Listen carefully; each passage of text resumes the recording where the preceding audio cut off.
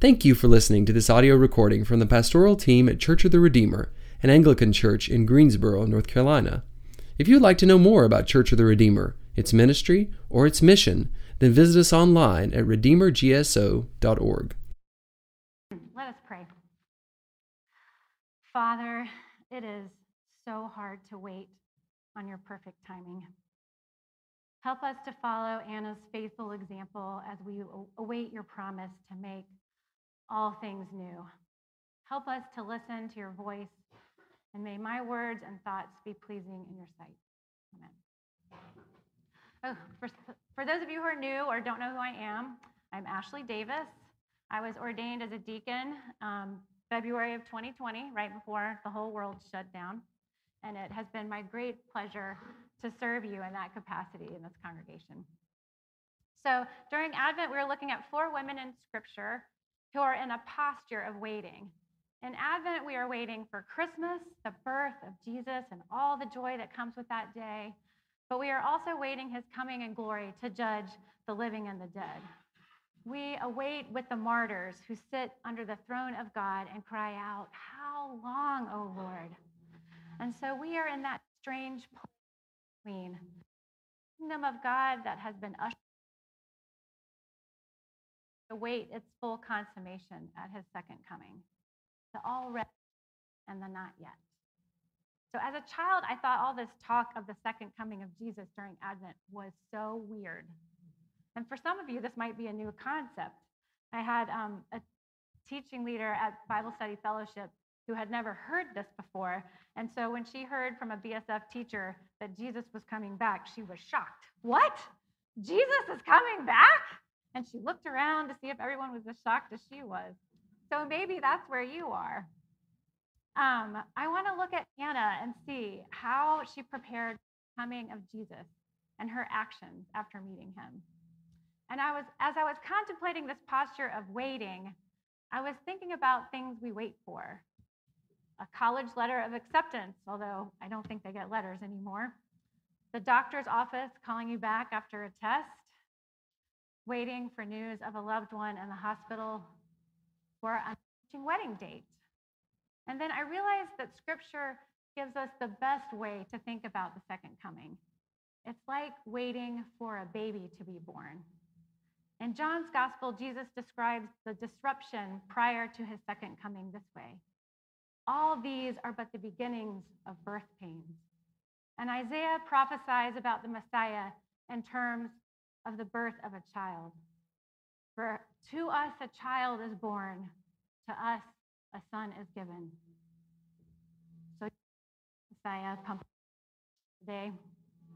Waiting for it can be so frustrating. When and how your baby arrives is almost completely out of your control. Are those labor pains or Braxton Hicks just preparation contractions? Did my water break? Now, I admit, and please don't be mad at me, but I could never make it to my due date. My babies were always a surprise and came 2 to 3 weeks early. And they were all under 7 pounds and wanted to eat all the time. But as a church, we have had ample opportunity to watch many a belly grow and also feel the real frustration. That baby isn't here yet. And now I don't think Sarah Hocutt is here, but I just thought would never have that baby. She just kept getting bigger and bigger. And I thought, surely she'd have that baby this week. And then she'd show up again. I think she was 41 weeks by the time that baby got here. But we rejoiced greatly when James arrived safely and healthy. So Scripture gives us the analogy of waiting for a pregnant woman to deliver as a way to think about waiting for Jesus to come again. And of course, it's the perfect analogy because in this world that is stamped with the Jesus stamp of his death and resurrection, pregnancy and birth are the perfect analogies to waiting for the birth of a new heaven and a new earth brought by the coming of Jesus. He is making all things new. And as we wait for a baby to be born, we prepare a place for that baby. We change the way we eat. our bodies and homes change to accommodate the new child. And more than anything, we can't predict when that baby will get here or how quickly or slowly it will happen. Some, like Lena Van Wyk, are in labor 40 hours. She actually corrected me. It was 45 hours, which is almost 2 full days. Or you can be like me and have your baby within 6 hours. But we await the birth of a child with great joy because, Lord willing, the result will be the same.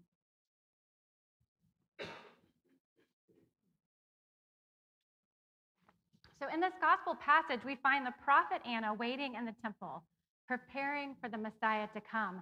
But ironically, these metaphors of birth, Anna is a widow alone, and yet she has endured decades of waiting for the birth of her Messiah. It's a different kind of pregnancy.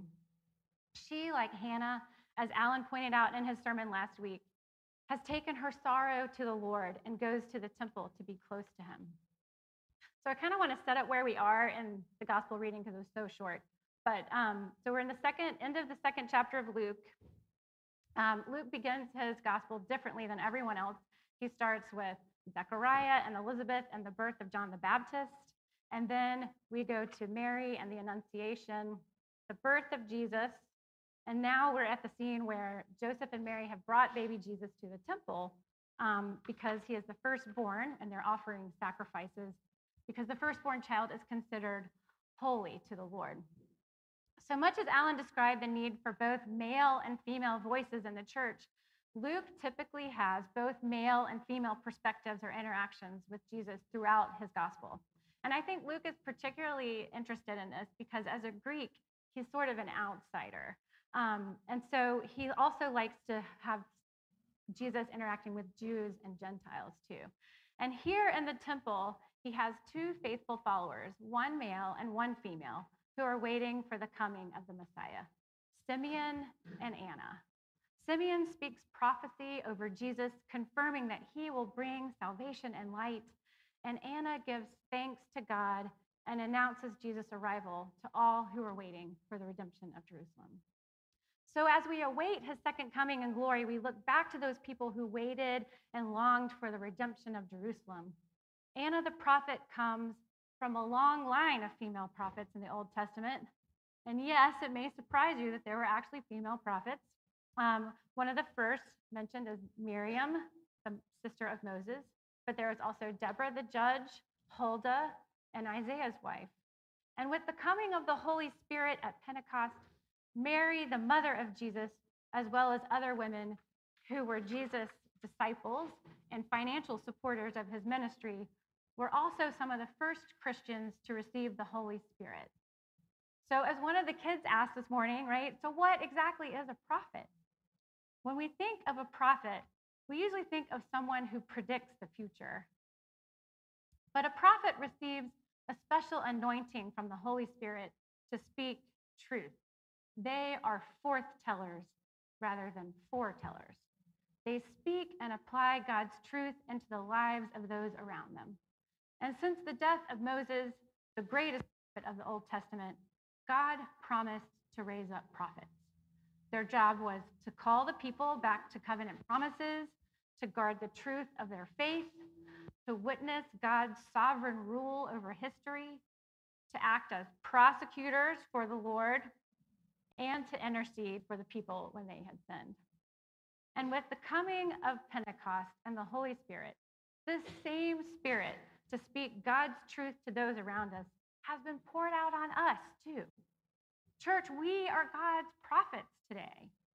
We have a prophetic call as Christ Church to share God's truth to those around us, to encourage and exhort those in the body of believers, and to share God's truth, the gospel message of his Son who has come to redeem us all from sin and death.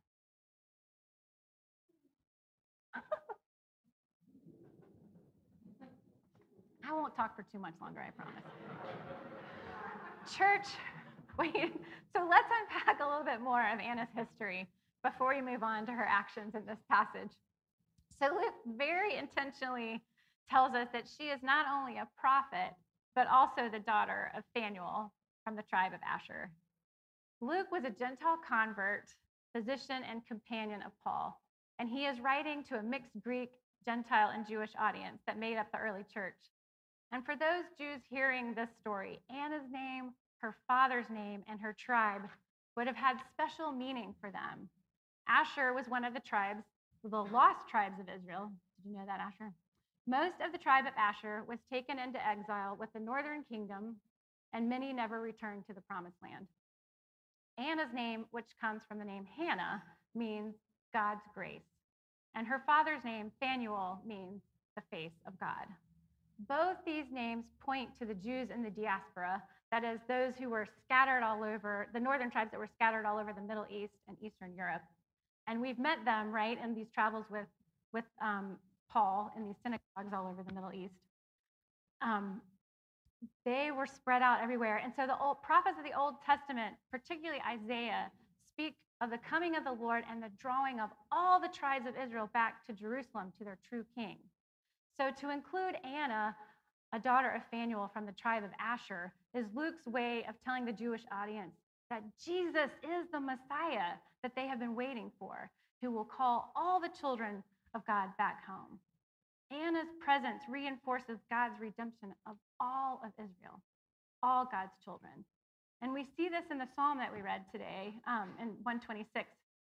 It's full of the imagery of restoration and the Lord bringing his people home and setting things right. Restore our fortunes, O Lord, like streams in the Negeb. Those who sow in tears will reap with shouts of joy. He who goes out weeping, bearing the seed for sowing, shall come home with shouts of joy, bringing his sheaves with him.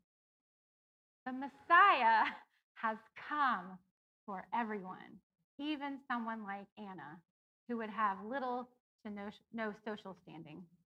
Typically, a widow would be taken care of by her children. So I'm going to assume that from Luke's text, that not only was Anna widowed by the time she was in her early 20s, but she also had no children. So in contrast to Hannah last week, who experienced infertility and then a child, Anna was widowed and childless.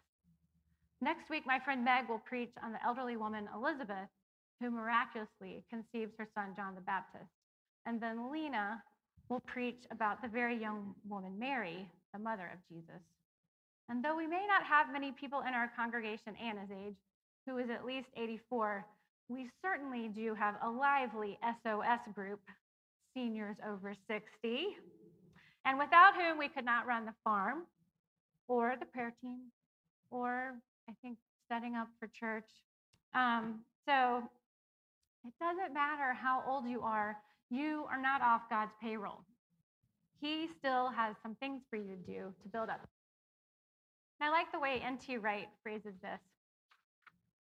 By the time the first 2 chapters are finished, almost all his readers will have found someone in the story to whom they can identify. Luke wants to draw readers of every age and state of life into his picture. No matter who or where you are, the story of Jesus, from the feeding trough in Bethlehem to the empty tomb and beyond, can become your story. So have you let this phase of life, you're too old, you're too young, you're too tired, you're too busy, you have too many young kids, keep you from serving God and his church? If Anna in her 80s can spend night and day in the temple praying, then I think God has some use for you and for me in building up his kingdom. It doesn't have to be monumental. Even Anna isn't running Bible studies and the children's ministry at the temple, but she is making herself available to God's will through worship, fasting, and prayer. So how do we wait and prepare ourselves for Jesus to come? Both the celebration of the incarnation and his second coming in glory. By following Anna's example, she did not depart from the temple, worshiping with fasting and prayer night and day. First, Anna makes herself fully available to God's will by staying in the temple and close to the Lord. We saw this openness in Hannah, and we will continue to see this open-handed posture in both Elizabeth's response and Mary's response in the next few weeks. Part of the way Anna continues to be receptive to the Lord's will and promptings or through worship with fasting and prayer. In Greek, the same word is used for worship and serve. So the idea of worshiping God and serving God are linked together. When we worship God, we praise him for his acts of kindness and justice. We remember that he is our God and we are his people. We are reminded that God is on the throne and worthy of all worship, and we are not. Worship, especially through serving others, helps us put God in proper perspective and helps us to abandon focusing on ourselves. So along with worship, Anna fasted. And honestly, I really don't like to fast. I mean, who does? Who likes to fast?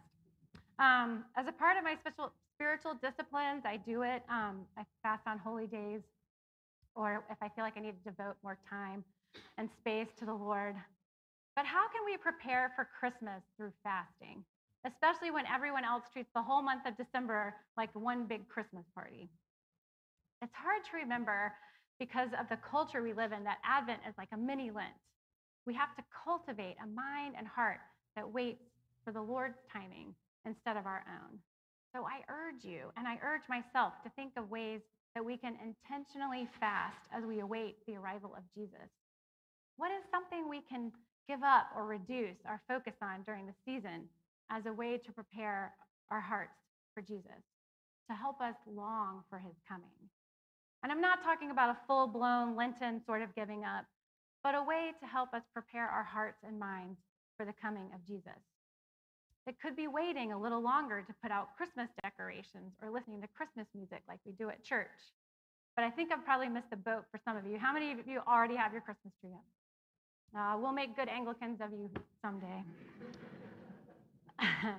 And if you've already done that, may I suggest that maybe you don't put baby Jesus in the creche just yet. You just leave him out for now. Although I did find that when we did that, we have the adoration hands.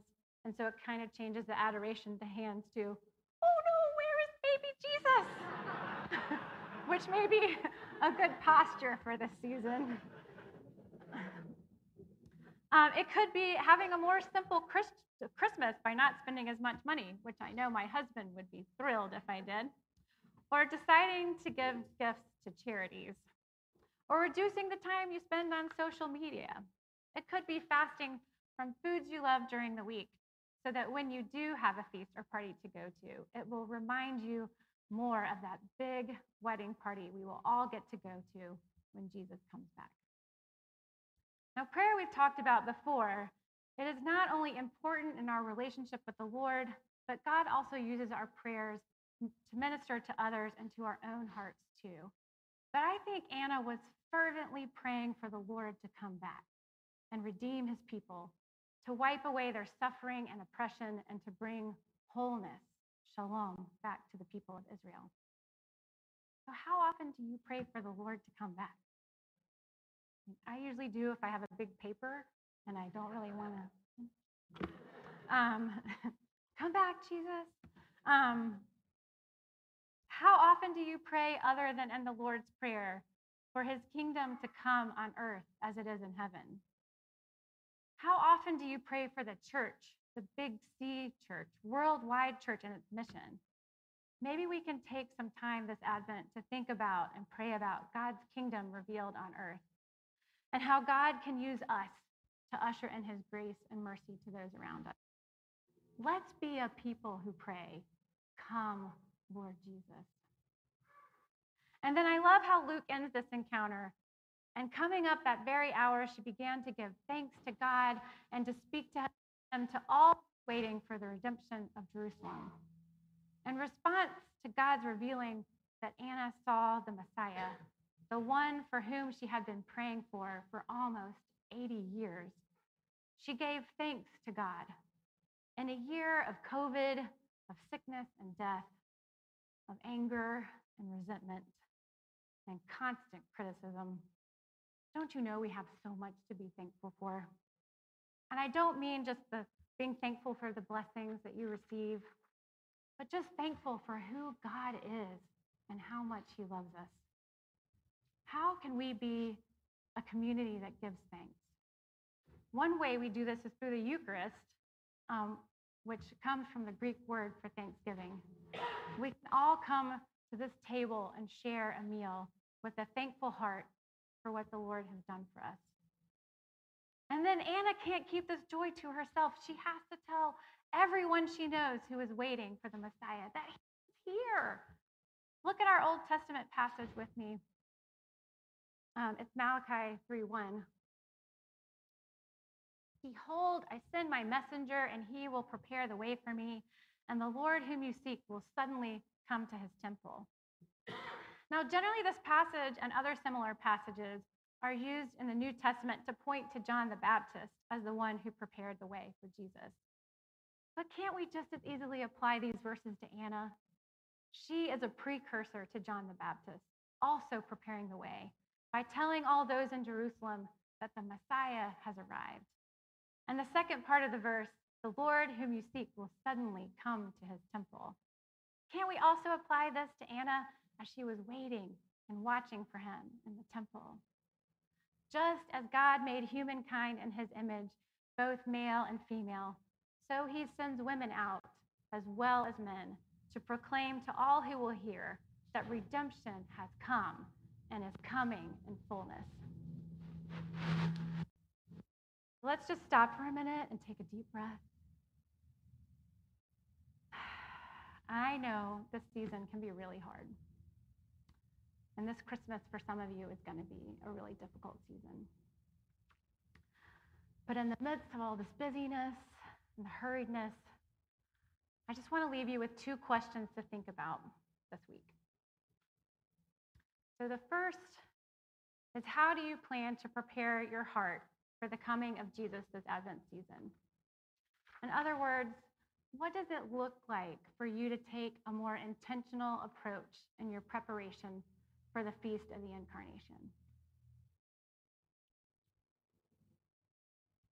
And secondly, who do you know who needs to hear this good news of redemption that Anna spread all over Jerusalem?